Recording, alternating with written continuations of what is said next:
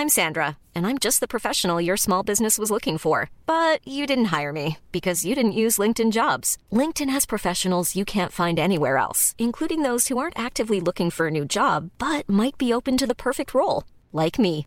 In a given month, over 70% of LinkedIn users don't visit other leading job sites. So if you're not looking on LinkedIn, you'll miss out on great candidates like Sandra. Start hiring professionals like a professional. Post your free job on linkedin.com/people today.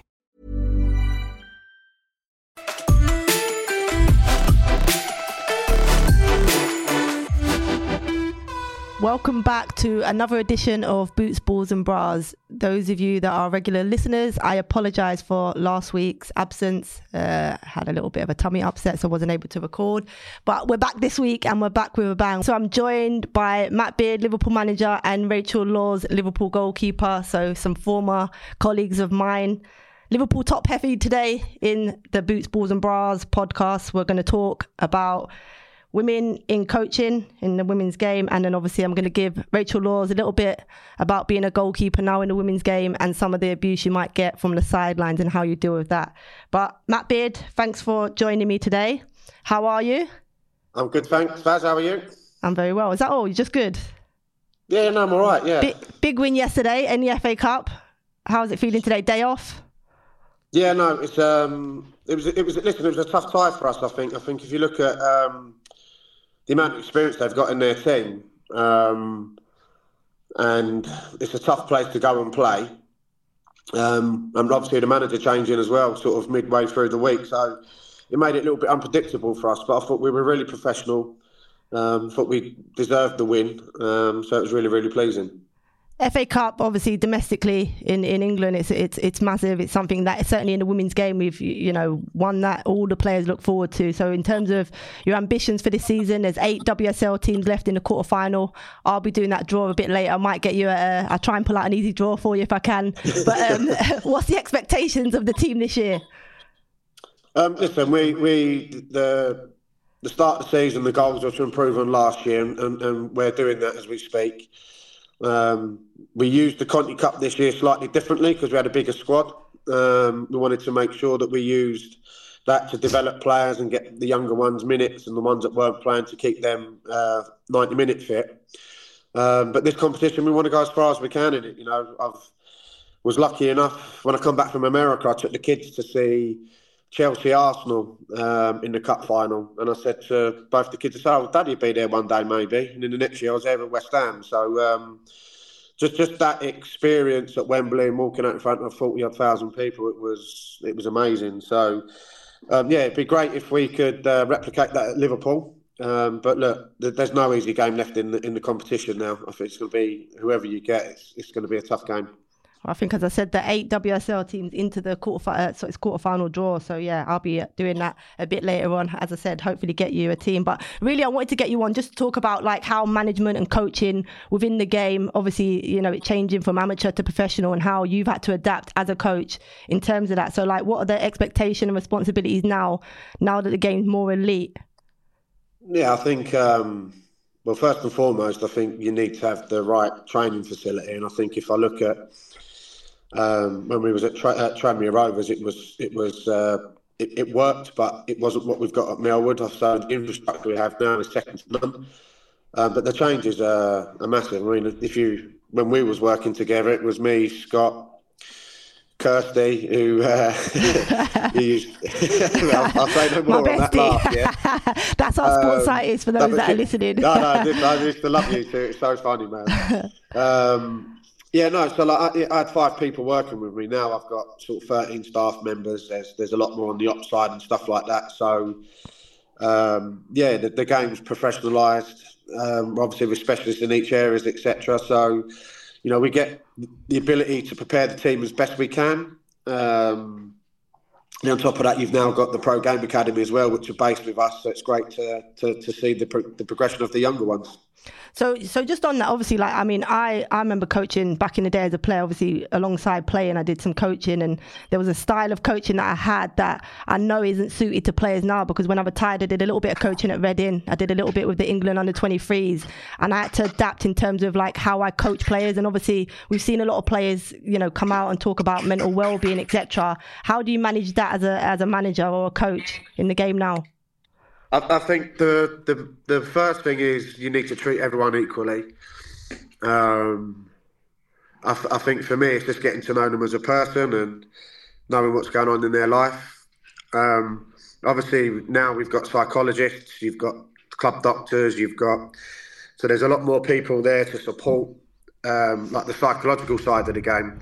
But I think as a manager, you've just got to be honest with the players. I mean, you don't want to make a rod for your own back and saying stuff that, you know, that's going to come back and, I guess, bite you. But no, I treat everyone like they're my own anyway, and just make sure that, you know, that if they're not playing, they've got a target. If, you know, things to work on. Make sure that they're improving as a player and as a person. And when they get their opportunity, it's up to them to take it. And I think that's probably happened a couple of times this year for us. Well, obviously, like, you obviously hear a lot about obviously the well-being of players and how, as I've just mentioned there, how coaches and staff deal with that. But where do you think the game's at in terms of like mental well-being for coaches and the support of coaches in that state? It's a good question. I think when you're at the, so I speak with Brent Hills a lot. From the LMA, and he's great because I can bounce ideas off him and the conversations between me and him. So he's like a mentor for me through the LMA. But yeah, maybe that's an area that needs to be looked at. But I think it's also up to the football club to install that as well. You know, as a manager, we've got a psychologist in 3 times a week. We've started to do some work with the players. We're doing work with the staff as well. So it's just making sure that you've got someone on available to be able to support when needed. I mean, at Liverpool, we also have we can refer players to like a clinical psychologist if it's not sport psychology. So we do have things in place for them if it's not sport related, that they can go and see someone from a clinical side point. Because listen, it's I think if you look at the sport now, 5-6 years ago, you know, it was just really social media, and now you're starting to see a lot of stuff creep in that you see on the men's game, especially on social media. And I just think you need to make sure that you're supporting the players through that. But I'm very fortunate that Liverpool, that you know, they take that very, very seriously, and they do a lot of work around that. Do you think, obviously, look, you go into press conferences, you're on social media yourself, the comments that you probably get as a manager, expectation, I'm sure you read it and see, you know, yourself and probably some of your staff at times will get equal abuse to what the players do, because as a collective, people are looking in at the club, and as I said, the expectation there is so big. So how do you then as a coach deal with that away from the team? Well, I think the first thing is I come off Twitter, and I think that's the best thing that I ever did, because I just think that's a platform that just allows people to abuse people, verbal or, you know, for a keyboard. Yeah, listen, look, it's any walk of life. If they see me in the street, they wouldn't say it.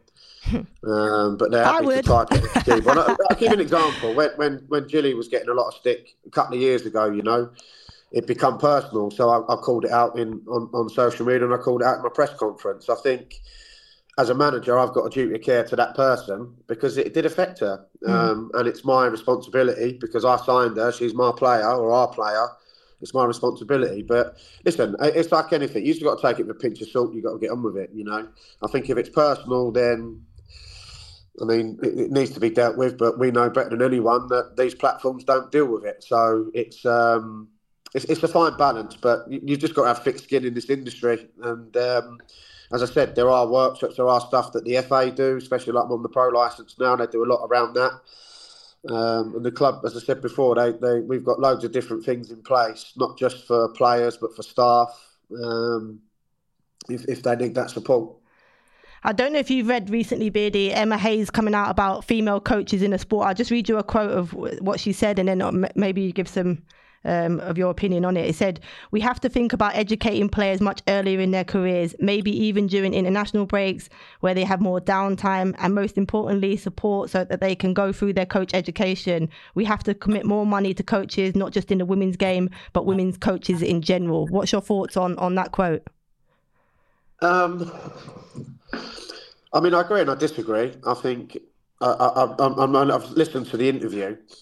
I think the league's 8-10 years professional if you take COVID into consideration, because we stopped for half a season. I think this generation of players now that are coming to the end of their career, a lot are choosing to go into the media side, but I think we'll start to see these females as the next coaches and managers, because that's the natural transition, I guess.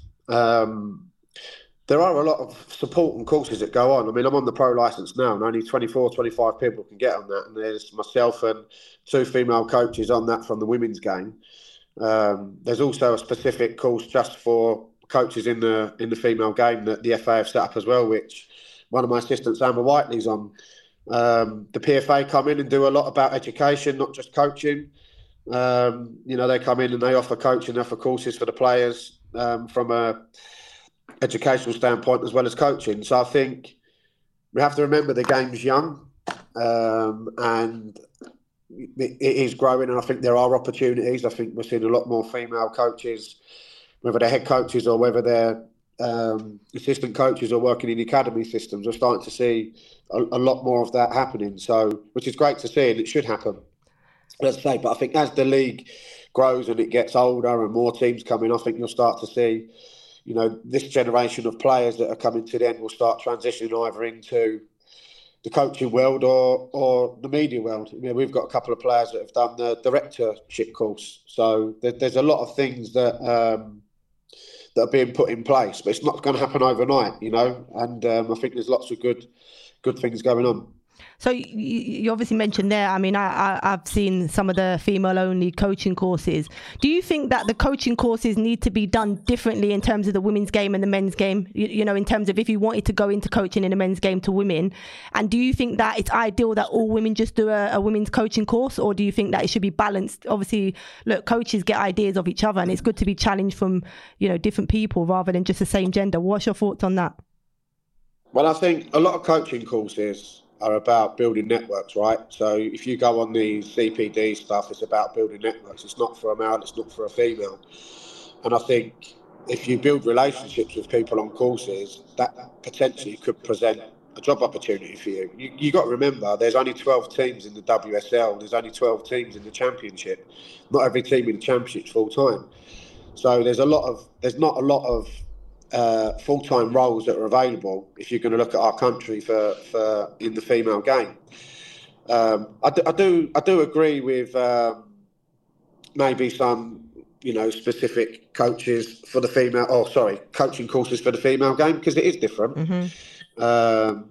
I'm glad you said that, because everybody agrees that. I think the rules of the game, and all that's the same, but there are so many differences in terms of how you manage. 100%. Because I think if you look now, when you're looking at the academy system, you've got an A licence, then you've got a youth academy A licence, etc.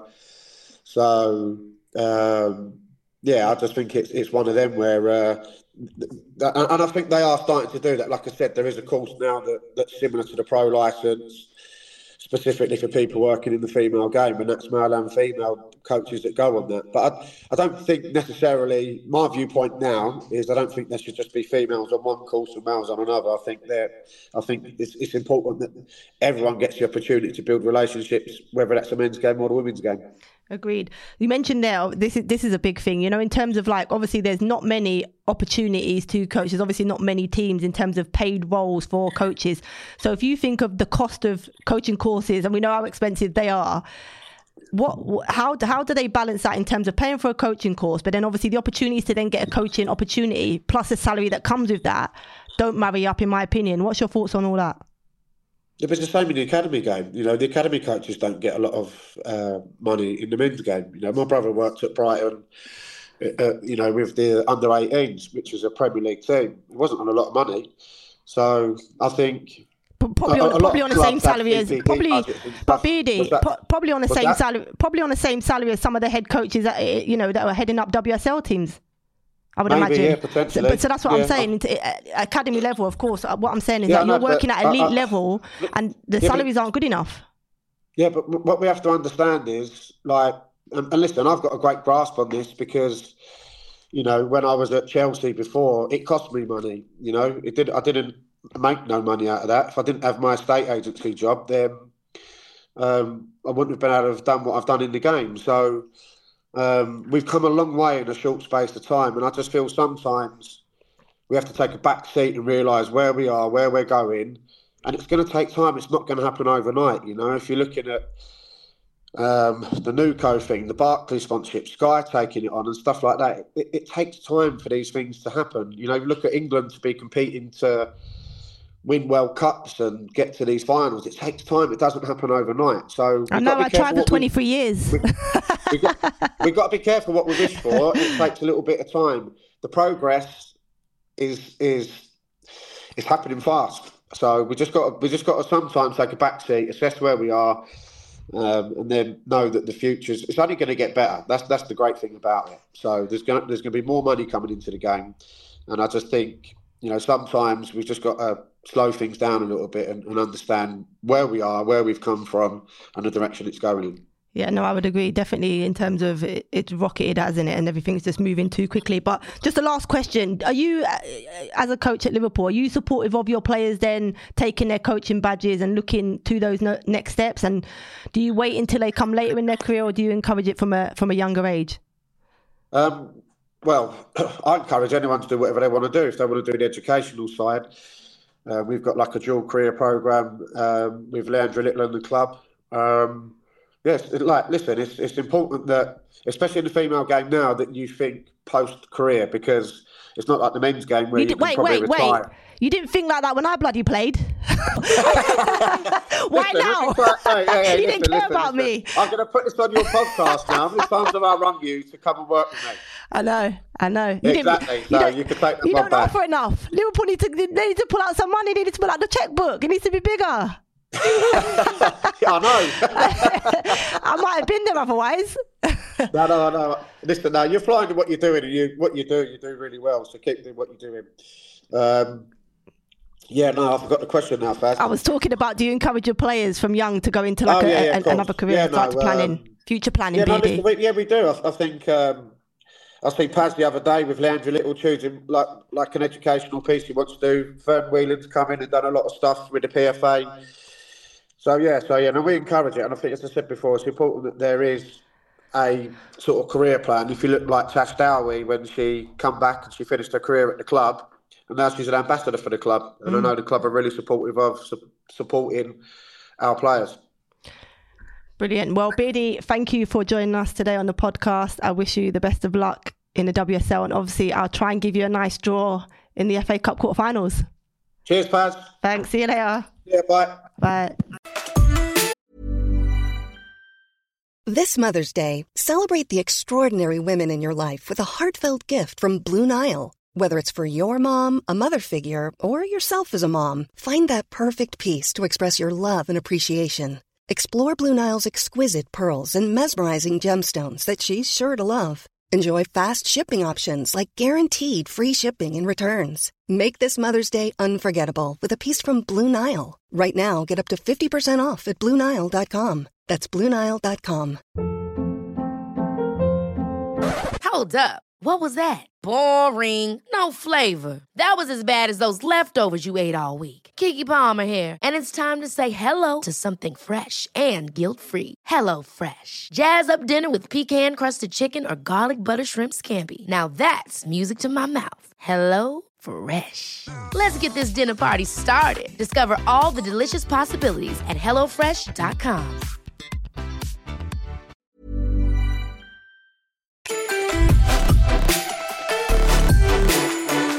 Rachael Laws, thanks for joining me on this podcast today.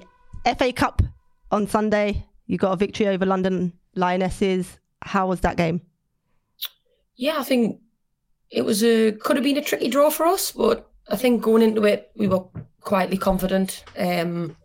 I think looking at the 90 minutes, we were always in control. Probably should have won it a little bit more comfortably, but I think it's a really good game for us going back into the league next week. But yeah, happy to be in the hat, and hopefully it can get us a good draw later on. What's the FA Cup as a player mean to you?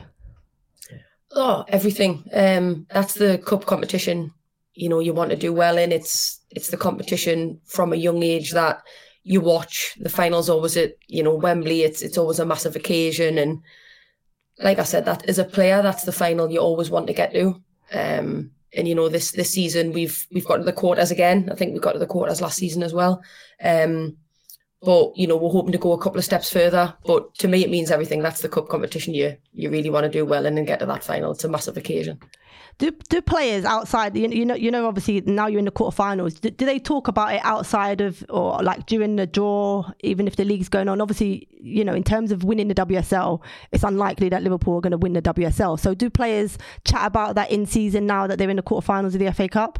Or is it just parked until the draw and then until the games come up? Or do you have a sneaky conversation about it? Yeah, yesterday on the bus going back, there was a lot of conversation kind of, who will get in the draw? Could we make it to the final? And it's normally parked. We don't normally really talk about it until the draw comes out. And there's a couple of little texts in the group, who we've got and, whether we think we can win or not, just a little bit of banter like that. But I tend not to talk about it until it comes round probably. But I think, after the win yesterday, like I said, it was quite convincing. So I think we're now thinking, can we go that couple of steps further because of the result yesterday? But like Matt said on his bit when he was talking to you, there's no easy draw now. And I think whoever we play next, we'll have to be right up for it. But I think, I don't really think we'll talk about it fast, to be honest, until probably the draw comes out. Then we will speak about it. But then, if we're playing the league game next week, it turns straight back to league. It's true. So yesterday's obviously FA Cup results were Leicester beat Birmingham 6-2, Tottenham beat Charlton, they scraped through there 1-0. Arsenal was beaten by Manchester City 1-0. Wolves were beaten at home to Brighton 4-1. London City Lionesses lost at home to Liverpool 2-0. Chelsea beat Crystal Palace. Southampton, they lost to Manchester United at home 3-1, and Nottingham Forest lost to Everton 7-1. So there are 8 WSL teams in the draw. So it's Leicester, Tottenham, City, Brighton, Liverpool, Chelsea, Man United and Everton. Who do you fancy yourselves against in the quarterfinal? Come on, put it out there, Lozzie. I'd like to avoid your Cities, your Chelseas. Obviously, I think everyone would. I'd love a home draw. Or if there's an away game, Everton would be great because that's just around the corner. At the moment, and this is no disrespect to the teams I'm picking, but I'd probably have to go, Brighton, Everton, and a home tie would be great. But like I said, it's no draws easy. But if I've got to pick which I have, I'd probably go Everton or Brighton. I'll try and use the magic hands to pick you a nice draw. Please. So that's just a little bit on the FA Cup. So last season, you lot finished 7th with 23 points. So you're sitting 5th now in the league on 19 points. What are the changes been within the squad from last year to this year to, in terms of the way that you lot are performing this year? What's changed in pre-season? Is it the changes in players? Is it, managers, he changed some stuff? Like what's changed at Liverpool to put them in the position they're in now? I think training ground's a massive one before I even touch on the players. Matt touched on it. We're at Solar Campus where Tranmere Rovers training. It filled a hole, it ticked a box, but it wasn't kind of where we wanted to be or what we expected. And going to Melwood was a massive, massive change for us, but in a good way. We've got everything there, even down to nutrition. It's just how it should be. And I think once we moved to Melwood, we realised how good we have got it. And I think that's made a massive difference. Recovery, like I said, eating. We've got access to everything. And I think that makes a huge difference on the squad as a whole. But touching on players who we brought in the summer, for me, they were all good signings. We brought in relatively young players. So I think, it's probably more of a longer project rather than seeing stuff kind of now. I know we have kind of improved on our position and how many points we have at this point in the season. But for me, the standout one is Marie Hobinger. I think she's excellent. I know she got compared to you, Faz. But How? You're not comparing it to me, are you? I don't think we can do that. But, her ability on the ball, both feet, is fantastic. And the passes she sees, you think, God, she's a step or two ahead of everybody else. I think she's made a massive difference coming in. But like I said, we've signed relatively young players, and so I think it's a more of a longer term thing, with the squad, and we've invested now. So then maybe in a couple of years' time, they come good, but we've got a lot more depth now, and I think that's a really big thing to have. Like Matt said, he used the Conti Cup for minutes to keep people ticking over there who necessarily don't play in the league much. And training and stuff is a lot more competitive. The tempo's high, and I think there's competition for places, and I think that's really important. If you're not performing well in training or games, someone's knocking on your door, and I think we haven't really had that the last couple of seasons. So yeah, I think we signed well in the summer. I think that's made a big difference. But for me, I think Melwood's probably the biggest thing. What about your opening game? Obviously, going to the Emirates and beating Arsenal. Do you reckon that give the squad, confidence and belief that they actually can go and compete and really give a good account of themselves this season? Yeah, absolutely. I think that was a massive factor in probably how we've done from then on. We spoke obviously in pre-season, as you always do, about your goals and what you want to achieve this season, and I think we want to close the gap on them top 3 and 4 teams, and going to the Emirates in front of 54,000, which I've never experienced that before, and I know the majority of players hadn't experienced that. Probably only a couple of the internationals, but I think going there and getting that win on the first day of the season is really kind of instilled, I wouldn't say like confidence in, because I think we're already confident, but I think that was kind of a wake up as to where we went, bloody hell, we can't actually compete here. Like, that's the first game of the season. They're a team riddled with internationals in front of 54,000. If we can win 1-0 there, what can we do for the rest of the season? And I do think that result has helped. We've had some results where we probably should have won and we haven't, but then again, you look at the Arsenal game at the Emirates, should we have won? I don't know, maybe not, with chances created and stuff. But I think that did give us a massive boost of confidence, and especially with what we talked about in pre-season about closing the gap, that kind of made us realise that, we can compete, and that result proved it. Yeah. So obviously experiencing, as you mentioned there, was 54,000 at the Emirates. Does that make, as players, does that make you want to, Anfield? Imagine playing at Anfield and making it your home ground. Is that something that players talk about? Is it something that the club's spoken about, having more games at Anfield this season, or maybe, going forward? Like, did the players speak about that? We do, and it tends to be after a loss at Anfield. That you don't want to play there again. But yeah, when we play at Anfield, it's a massive occasion. Everyone looks forward to it. It's just one of them grounds where you want to play there in front of a full house. Or I think we got over 20,000, and it's a massive occasion. And I think, would I like more games there? Yes, we always would. I think it goes without saying. Ideally, we would win a couple of games there, and it might be, a little bit better of an omen. But I think going forward, I think it's something that the club definitely want. I think it's actually been spoke about this season about maybe having another game or two there as well. And we're obviously playing at Goodison against Everton later in the season, which is massive as well. You want to be playing at these big stadiums. You want to be competing, with every team at every level in front of 40, 50,000. And I think going forward, I think that's the way the game's going. If you look at your Arsenals, how many games they've had at the Emirates already, and Chelsea, Stamford Bridge. And I just think going forward, I think for the women's game, it's a big thing, especially with attendances going up. The grounds we play at the moment don't hold that capacity. And I think, the want for people coming to the games now is massive. And I think, going forward, it's got to be done. You will sell tickets, and you will get people, you will get bums on seats. And I think that's really important. What about, so you currently play at Tranmere Rovers football ground. In terms of you don't fill that stadium. So in terms of the capacity of that stadium, currently you're not filling that stadium. Do you think one more needs to be done in terms of the marketing around, getting supporters to come in? Or do you think that in terms of it being over the water, in terms of Liverpool fans, you probably don't get your fans coming out to Tranmere to watch that game? What do you think it is that stops, the fans coming out to Tranmere and supporting you girls? I think you've said it there, Faz. I think being on the other side of the water is a massive thing. You can advertise the game kind of as much as you want, but ultimately it's just a cost. I know it sounds stupid, but you've got to pay to go through the tunnel, and some people potentially haven't got that money. Is it still £1.20 or has it gone up? Say that again. Is it still £1.20 or has it gone up? No, it's £2. No. Honestly, I wouldn't go to home games if I didn't have a flash tag.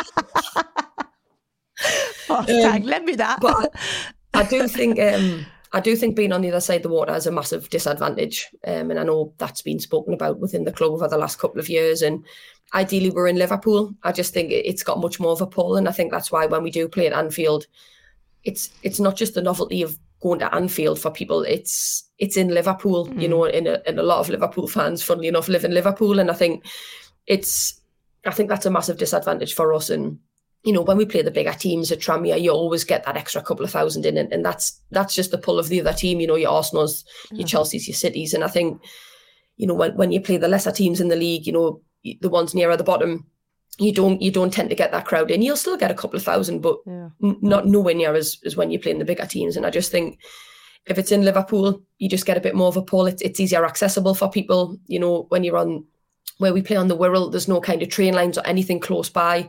Whereas when you're in Liverpool, you can get buses, trains, anything, and everything's relatively close to some sort of public transport. But ideally, would love to play in Liverpool. I think that's a big thing. Advertising, I think advertising can always probably be a little bit better. You know, the club do a lot, you know, on social media and, you know, in and around the club to promote games. But ultimately, for me, I think if we were in Liverpool, we would get a lot more people through the door. A lot's been spoken about goalkeepers this year, and certainly Mary Earps has had a lot of attention around a potential move to Barcelona. I think PSG, obviously Arsenal was the big one. Ellie Robok, Barcelona moves on the cards. Yesterday we seen at the Arsenal-Manchester City game, Kiera Keaton getting a little bit of stick. So the Daily Telegraph reports, I think it's the Daily Telegraph, they're reporting that it was vile abuse. I was actually at the game. There was, you know, the old chant when a goalkeeper takes the goal kick and it's like, "Hey, you're shit." That was the most I heard at the game in terms of abuse. As a goalkeeper, do you relish that, or do you think that those sort of chants shouldn't be at the game?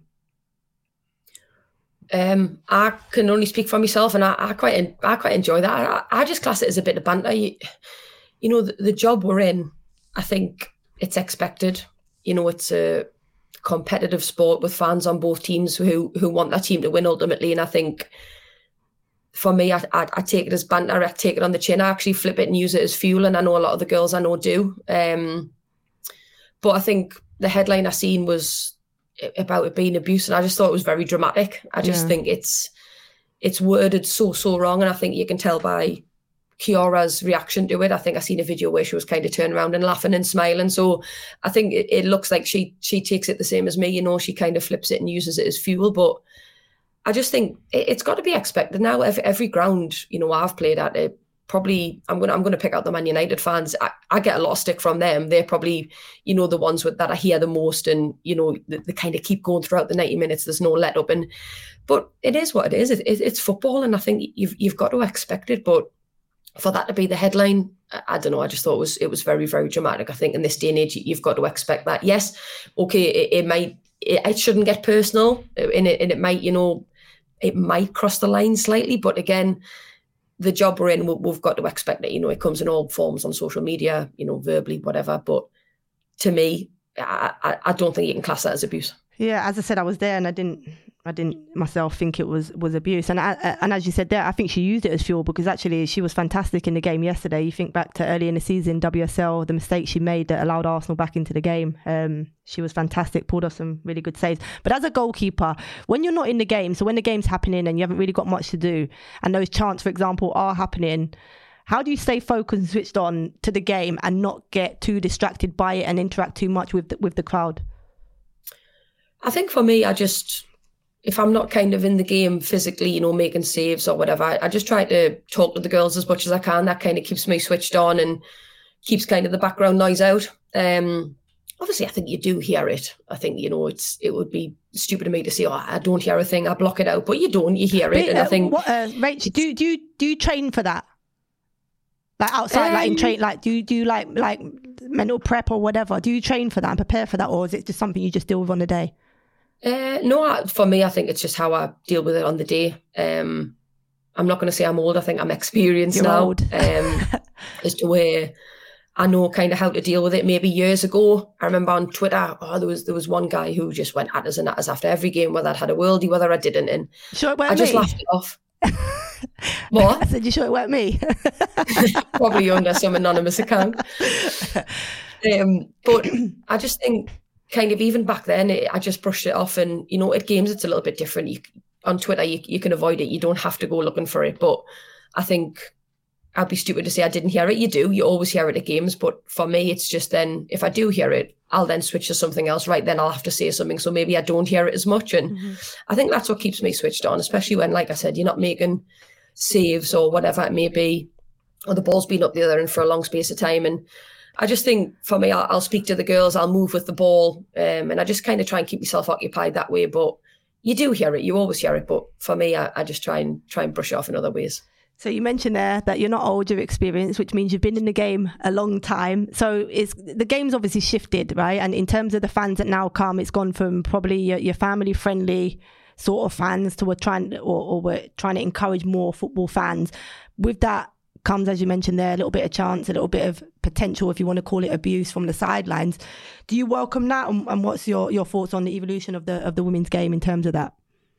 Yeah, I don't mind it. And like I said, I think because we've experienced both sides of it, I don't know, I kind of find, I don't know, I like I said, I use it as fuel. I kind of find it's a bit of banter. You know, whereas like you said, you know, God, a good few years ago when I first turned professional, you were lucky if you got 1,000 through the door. Especially when I was at Sunderland and we first went professional, it was, you know, you always got your local people in, but majority was made up of friends and family.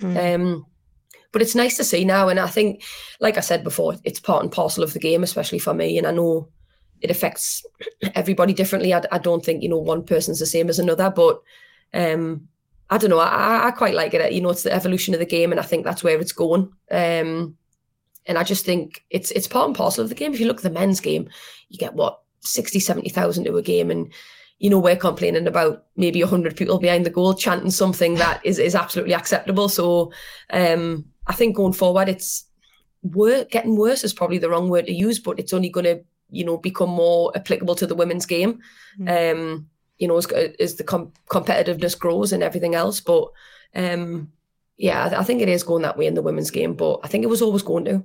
Yeah, as you said, I mean, it goes professional. We're trying to encourage people in. Obviously, your football fans are always going to have their chance, etc. But Lawsy, thank you for coming on the podcast, but you can't go without having some fans' questions. So you've had a few people fire some questions in to you. Hopefully you're up for answering them. So one of the questions is, what is your pre-match song? Ooh. It better be a good one, otherwise get off. I think if I told you the truth, everyone would laugh. Go on, you got to tell the truth. You can't. Well, yesterday, the last song I listened to, it changes. I don't particularly listen to one song before I kind of get off the bus or whatever. But the one I listened to yesterday on the bus before I got off was Savage Garden, Affirmation. I love Savage Garden, to be fair. And not sure. I don't know why. I'm not sure I how just that's flicked motivating. through. That one come on yesterday. What? Not sure how that's motivating. Well, it's not, but this is the thing. Like, I don't particularly listen to any type of song. I just flick through, and if that one, I go, oh yeah, and I'll leave it on. But that was my last one yesterday, so it changes. Decent. Do you have any pre-match rituals? I always get asked this, and it's like, oh, have you got any superstitions? I wouldn't say it's ritual, but I always put me left sock on before me right, or when I take me rings off, because you know, the kind of one's got me nana's ashes in it and one was from me nana and granda years ago. I always kind of give them a kiss before I put them in my shoe.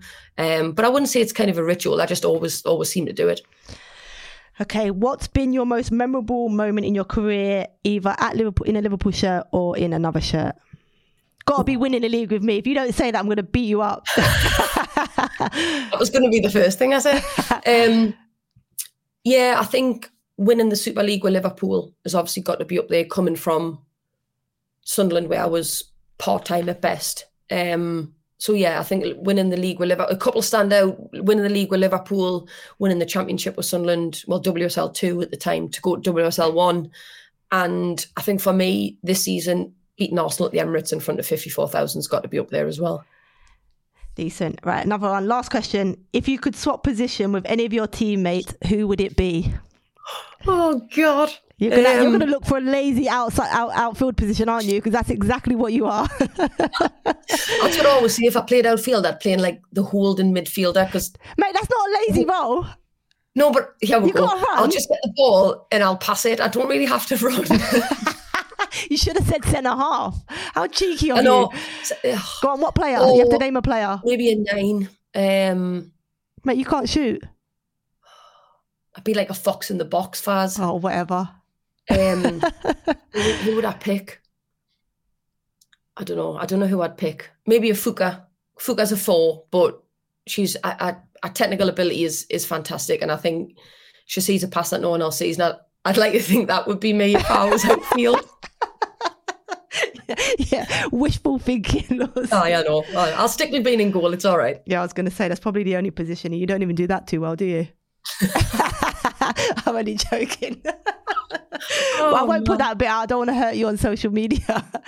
Can I go now? Yeah. No, Lawsy, thanks for coming on, and I wish you the best of luck for the rest of the season. And as I said, I'll try and get you Everton at home or Brighton at home draw in the FA Cup. Fingers crossed. Legend. Thanks, Faz. Thank you. So coming up this weekend, match day 14, Farrah Williams score prediction sponsored by no betting company just yet, but if you want to put an accumulator on, you can put your £1 on. So it's Chelsea versus Manchester City. This is going to be a tough fixture because both teams are in form, but because Chelsea are the home team, I'm going to go over Chelsea win. Then we've got Arsenal against Man United. Again, tough fixture. Arsenal aren't in great form. Man United seem to be hitting some real good form. I know Arsenal's at home at the Emirates, I think it is. I'm going to go with a Man United away victory. Brighton versus Liverpool. Since I've just had 2 Liverpool legends on, I'm going to have to go over Liverpool away win. Everton, West Ham. I'm going to go over West Ham away win there. And then we've got Tottenham versus Aston Villa. I'm going to go over Tottenham home win. Leicester City versus Bristol City. I'm going to go with a Leicester City win. So if you want to put your £1 bets on, there's my predictions for match day 14. Thanks for listening to Boots, Balls and Bras. That is all we have for you today, and we will see you next week. If you have any questions, guys, don't forget you have a whole week to fire your questions in on social media to us, and we can answer them. Best questions get answered. Some of them have been repeated over the week, so if you've got some fresh questions you want to ask, I'm more than happy to answer them. But again, thanks for listening, and we will see you next week.